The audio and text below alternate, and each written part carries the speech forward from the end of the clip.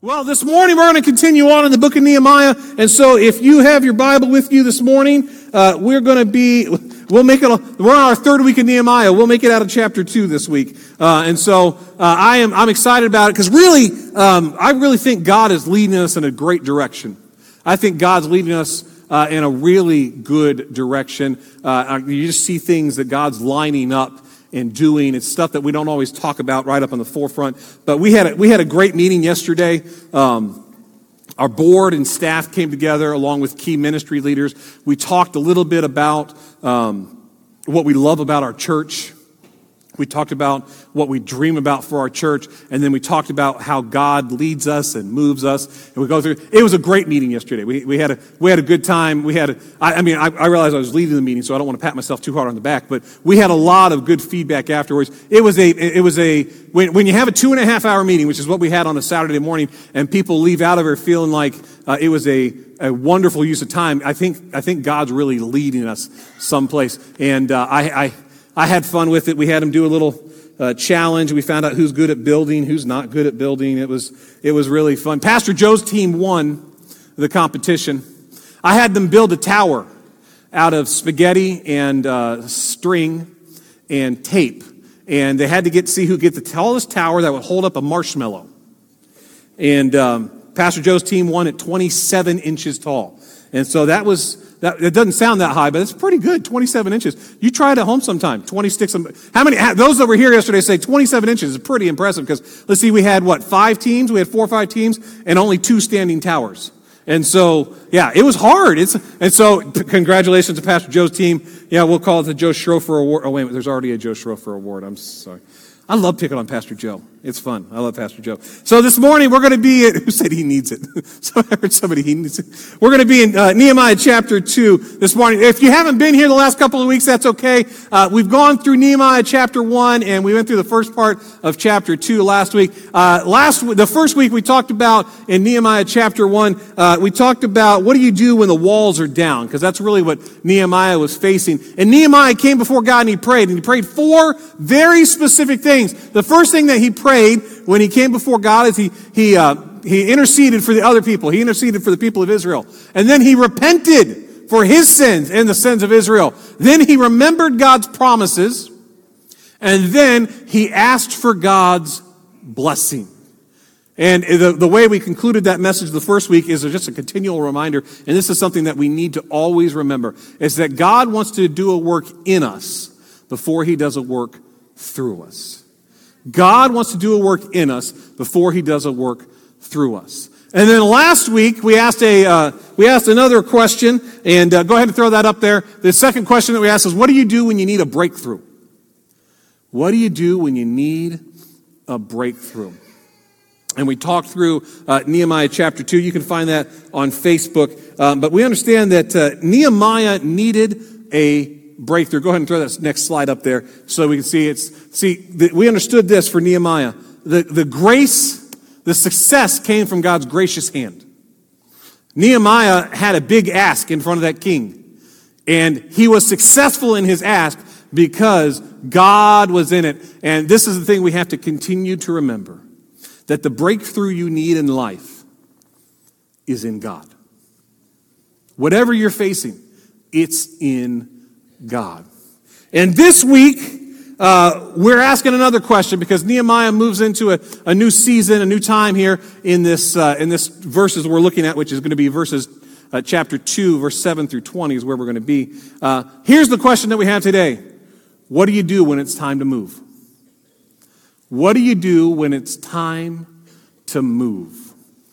How many of you have ever taken a trip, long trip, road trip? Maybe you remember this, maybe you don't. How many of you remember trip ticks from AAA? Yeah. See, now if you need something, you just whip out your phone, right? You got a smartphone, it gets there. But back in the day, and I hate saying it when I say back in the day, because it feels like it's forever ago. But I'm talking like 1993, which is not really that long ago. How many of you go 1993? That's not that long ago, right? It doesn't feel, it's like 24 years ago, right? What'd you just say? You were born in 92. I was a sophomore in high school. No, I was a junior in high school. Yeah. Well, the summer of 1993 was my first experience with a trip ticket. My buddy, Joe Story, who I've talked about several times, me and Joe were driving from Dayton, Ohio to Quincy, Illinois, to visit a children's pastor that we both used to volunteer with, a guy named Scott Stark, and Scott lives in Florida now. These are real people. I'm not just making stories up. And so Joe and I'm not sure what my parents were thinking, because they let us drive like 350 miles with, I would have been 16 or 17. Joe was 17, 18. He was just a little older than me. We weren't necessarily the most responsible people. I mean, I am the kid that hitchhiked because of a problem me and Joe had when I was 14. And so that's a whole other story. I don't know if I've told that one yet. But here's the thing. They let us do this. It was crazy. And so his parents, or his grandpa, was a member of AAA. And so he got us a trip ticket. It was the coolest thing I'd ever seen. Because it goes through. The trip ticket, it was page by page. You flip this thing, and you lay it out. I mean, and it'd show you, this is where construction's at, this is where this is at, They have certain parts highlighted to avoid these things. It was really, it's so amazing. Now, all of it's on your phone. All of it's on your phone. But back in the day, if you had to go on a trip, what'd you have to do? You had to have a plan. You had to know what you were doing. Now, if I'm taking a drive someplace, I even do it going home, because the GPS on my phone now will tell me when there's bad traffic. Man, imagine how many drives that would have saved you, growing up, not knowing, because there's always some spot that you're going to hit traffic, right? But now my GPS on my phone will route me around traffic. Trip tickets weren't that good. They weren't quite that good. But they tell you where construction was. But you really had to plan your trip, didn't you? Had to plan your bathroom breaks. You had to plan your food stop. That's one of the things I disliked the most about driving from Ohio to Tennessee to visit my grandparents, is that every time we'd come over Jellicoe Mountain, my parents insisted at stopping at that Cracker Barrel. They want to now, it's nothing against Cracker Barrel. I got a little something against Cracker Barrel. They're slower in Christmas. Okay, Cracker Barrel's slower in Christmas. But we'd stop there, and it's like an hour stop every single time. But my parents let me and Joe drive to Quincy, Illinois. And do you know what is across the southern part of Illinois? Nothing. Not a thing. It is the most boring drive you'll ever take. And here was the problem that Joe and we ran into, that we didn't have planned out on the trip ticket. We almost ran out of gas. Like one of those things of like, Joe, how well can you push my car? Because we were, and here was the thing, we got to this weird interchange in southern Illinois. And there was, it's not quite like the jug handles around here, but it is one of those things where I could see 4 gas stations from the highway. And I, for the life of me, could not figure out how to get to any of them. I ended up getting on and off the highway 3 times. Because it was just so weird. I could not figure it out for the life of me. Now, the good news is we did not run out of gas. Joe did not have to push my car, which is always encouraging. We got our gas. We made it to Quincy, Illinois. It's an exciting. We made it back with no issues. It was the first time I'd ever taken that car over 100 miles an hour. This is why you don't let your teenagers do long distance drives on their own. But a 1991 Chevy Corsica will do 110 miles an hour, in case you're curious. Yeah, and it's right. So I'm a much safer driver now. I'm a much safer driver now. But I had to have a real plan on that trip. And when it's time for us to move, what do we need to do? We need to start with a plan. And that's where we're at That's where we're at in Nehemiah chapter 2, verses 7 to 20. So if we look at it, here's where it starts. Now, if you remember verse 6, I'll read it to you just real quick. Then the king, with the queen sitting beside him, asked, "How long will your journey take, and when will you get back? It pleased the king to send me, so I set a time." Now, in your Bible, it just goes straight on to verse 7, right? It says, "I also said to him, if it pleases the king, may I have letters to the governors of the Trans-Euphrates so that they will keep me safe conduct until I arrive in Judah." And then verse 8, where he's asking, "May I have letters to Asaph, keeper of the royal park, so he will give me my timber to make my beams for the gates and the citadel by the temple and for the city walls I will occupy. And because of the gracious hands of God was on me, the king granted my request." And then, boom, there's a pause. Verse 9. where he says, so I went to the governors of the Trans-Euphrates and gave them the king's letters. There's actually a lot of discrepancy in scholars' opinions of how long it went between the end of verse 8 and the beginning of verse 9. There are some that think it was actually 5 years. Now remember, between chapter 1 and chapter 4, or chapter 2, there was 4 months between the good report, the bad report that he heard of Jerusalem, and then him going to the king. And now it's possible that it was 5 years. Now I think it was probably not quite that long, because he was really burning with the desire to go get this worked on, right? And so depending upon what commentary you read, I saw some that said it was just a few months. I saw some that said it was 5 years. But I want you to understand, this wasn't one of those things where it was, I got the letters and then the next morning I hopped on a horse and went out. He had some planning to do. He had some preparation to do.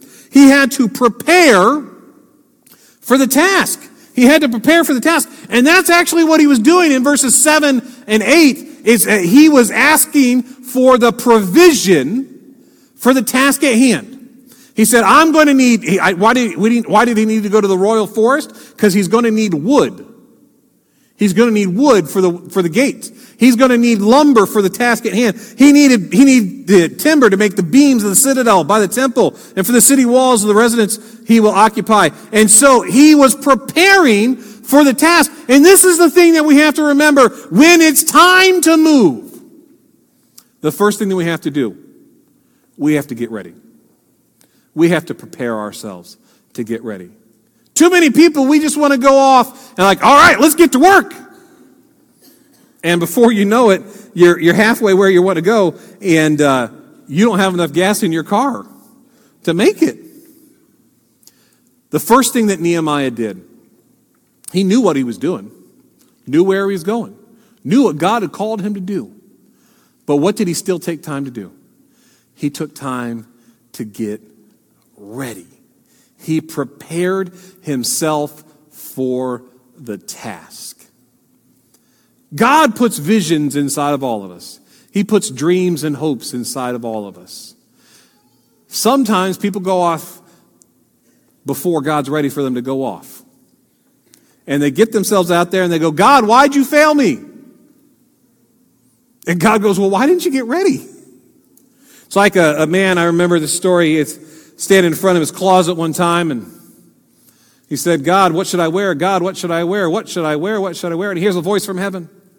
The voice from heaven says, I'm your father, not your mother. Now get dressed.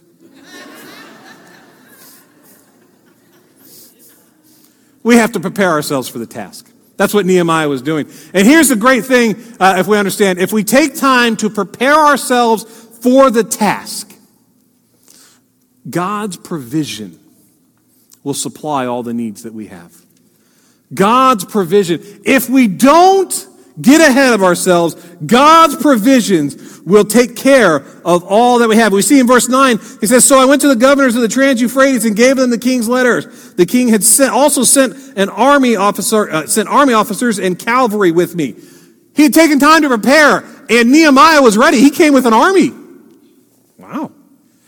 When Sanballat the Horonite and Tobiah the Amorite official heard about this, they were very disturbed that someone had come to promote the welfare of the Israelites. Part of the reason he had to prepare for the task is that he knew that not everyone was going to be really thrilled with what God was doing. He knew that not everyone was going to be in favor of what God was doing. How many of you have gone to somebody and say, I've got a great idea, and they just poke holes in your idea? This is a bad idea. It's not going to work here. It's not going to work. And you're going to go, oh, maybe I don't have a great idea. Why? Because you weren't ready for the arguments. You weren't prepared for the arguments, which actually leads us to the second thing that Nehemiah did in this chapter. The second thing that Nehemiah did, he protected the vision. He knew what God had called him to do, didn't he?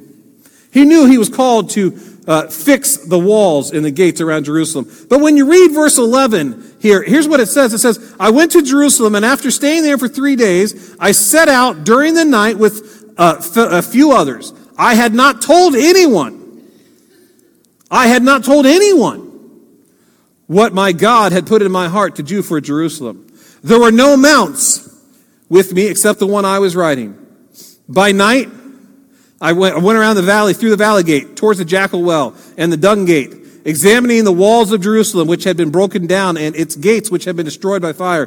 Then I moved towards the fountain gate and the king's pool, but there was not enough room for my mount to get through. So I went up to the valley by night, examining the wall. Finally, I turned back and re-entered the valley gate. The officials did not know where I had gone or what I was doing, because as yet I had said nothing to the Jews or the priests or the nobles or the officials or anyone who would be doing the work.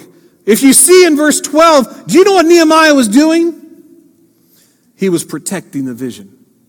I had not told anyone what my God had put in my heart to do for Jerusalem. So here's what he did. He rode around the city at night. Why? So other people wouldn't see what he was doing. It wasn't because he didn't have trust in what God had put in him. No. It's because he knew that other people wouldn't encourage this work. They wouldn't support what God had put in him. And so he protected the vision. But let's back up even to verse 11. It says, I went to Jerusalem, and after staying there 3 days. Now, from Nehemiah chapter 1 to chapter 2, 4 months. Somewhere between verses 8 and 9 in Nehemiah chapter 2, it was anywhere from a few months to 5 years. They had to have time to put the army together. They had time to get the letters together, to go to the governors. So it took some time. And then he gets to the city of where he wanted to go. And what does he do? He waits 3 days. Why did he wait? Why did he wait? Because he was still protecting the vision and making sure he was prepared for the task. How do we protect the vision that God's given us? How do we protect the vision that God's given us? Well, I think there's a few things that we can see that Nehemiah did. The first thing that we need to do, don't rush. Don't rush the vision. Trust God in his timing. Don't rush it.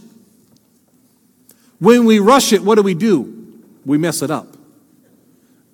We get ahead of ourselves. All of a sudden, we're telling God, this is what we're going to do. Bless it. Don't rush the vision.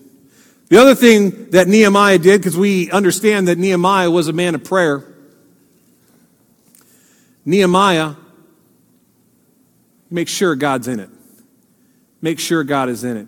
Even before he asked the king, even though he knew that God had put this in him, what did he do? He said that even before I asked, what did he do? He paused to pray. Those 3 days that he was waiting, do you think he was just sitting there doing nothing? I believe Nehemiah was praying. God, make this about you and not about me. That's my prayer as your pastor. Make this about you, God. Don't make this about me. And then the other thing that Nehemiah was doing in that time, and this is why he was looking at all the gates and riding around them at night, is he was counting the cost. Counting the cost. Luke chapter 14, verse 28, I'll read it to you. You don't have to turn there. You can if you want. Chapter 14 in Luke, verse 28, it says, so suppose one of you wants to build a tower. Won't you first sit down and estimate the cost to see if you have enough money to complete it? For if you lay the foundation and are not able to finish it, everyone who sees it will ridicule you, saying, this person began to build and wasn't able to finish. Sometimes we get so far ahead of ourselves, we don't consider the cost, not just in materials, the cost personally, the cost emotionally, physically, spiritually. Every decision costs us something. Those of you that own your own business, you understand this, don't you? I asked a gentleman that had bought a business, I asked him after he owned it for 25 years. I said, are you happy that you bought the business? He said, no, I don't really think I am. If I had to go back, I probably wouldn't. It cost him more than he thought it would. It wasn't just money, but it was time, energy, all of these things. Nehemiah assessed where the city was at. Rode around it at night. Spent time in prayer. He knew what God had called him to do. But he had to really understand what was it going to cost to get this done. And then we see how he moved forward. Verse 17 in chapter 2. It says, "Then I said to them, you see the trouble we are in. Jerusalem lies in ruins, and its gates have been burned with fire." See, the first thing that he did after he protected the vision, what did he do? He goes to the right people, and he shared the need. He shared the need. Now, many of them probably knew that the gates were down, right? Because they lived in the city. But he shared the need. And then here's the second thing he did. The first thing he did was shared what was needed. The second thing he did, come, let us rebuild the walls of Jerusalem, and we will no longer be in disgrace. The second thing he did was share the vision. The first thing, share the need. He shared what needed to be done. The second thing, he shared the vision with those that were going to do the work. Sometimes we put so much in vision, we miss the need. And the need is really the why. The why this needs to be done. Why is this important? Why does this matter? Why do we want to call people from our church over the summer? Because we want them to know we love them and care about them, and we miss them. Why do we want to focus on young families? Because the same way we did things with Callie Rose here, we don't want to lose a generation, do we?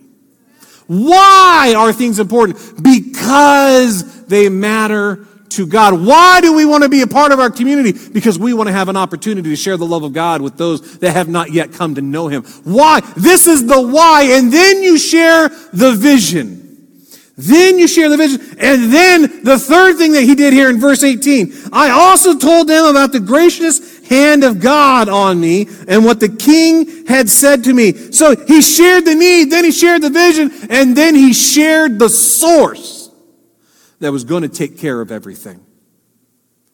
The vision was given, but it came from God. The vision was given, but it came from God. That's what he was telling people. And I love their response in verse 18. They replied, let us start building. So they began this good work.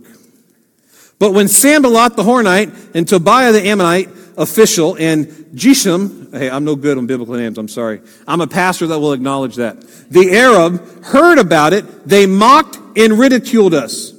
What is this you are doing, they asked. Are you rebelling against the king? Now that question's really interesting. Because I told you this wasn't the first time that they had tried to build the wall of Jerusalem. This was actually the third time they had tried to rebuild the wall of Jerusalem. And that question right there, are you rebelling against the king? The second time they tried to rebuild the wall, that was the accusation that was made against them. You're rebelling against the king. And they took that to Artaxerxes, and he stopped the work. That's why they didn't build it the second time. And so people were reminding them of history. This has been tried before. Look what you're doing. You're trying to overthrow the king. And they were trying to get the king on their side. But they didn't go to the king, did they? They went to the person that was sent by the king. Because Nehemiah had approached it in prayer. He had approached it in biblical authority, in God's authority, and he had gotten God had put the king on his side. So the people couldn't stop him. But what they do, they reminded him of history.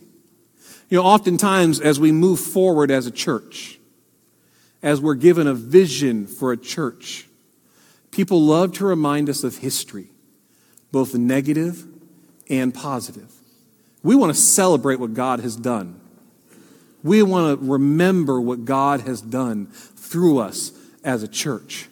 We want to celebrate, but we want to build on history, not be anchored by it.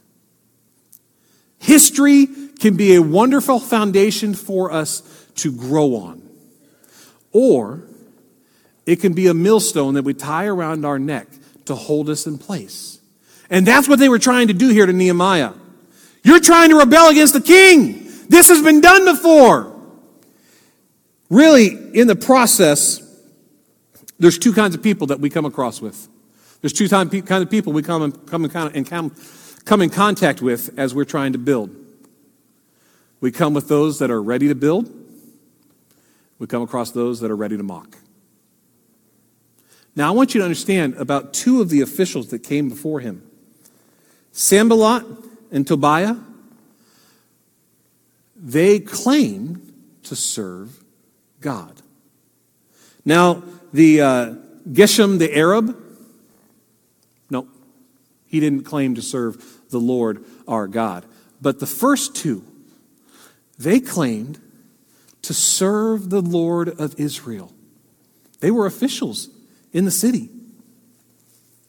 But they were not in favor of what God had led Nehemiah to do.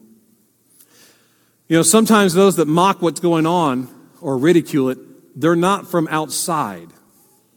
They're from inside.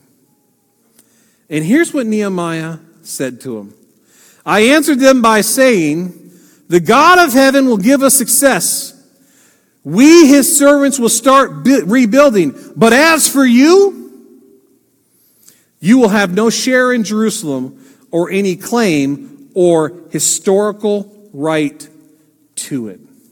You know, Sanballat and Tobiah, part of the reasons that they mocked what God had called Nehemiah to do is because it was going to change their position. It made them uncomfortable. Officials weren't in favor of somebody doing something that would benefit the Jews because it changed their position. It was a lot to do with they wanted to remain in their personal power. They wanted to remain in their space. And a lot of times our personal preference will derail what God is trying to do because we have in our mind the way something should be.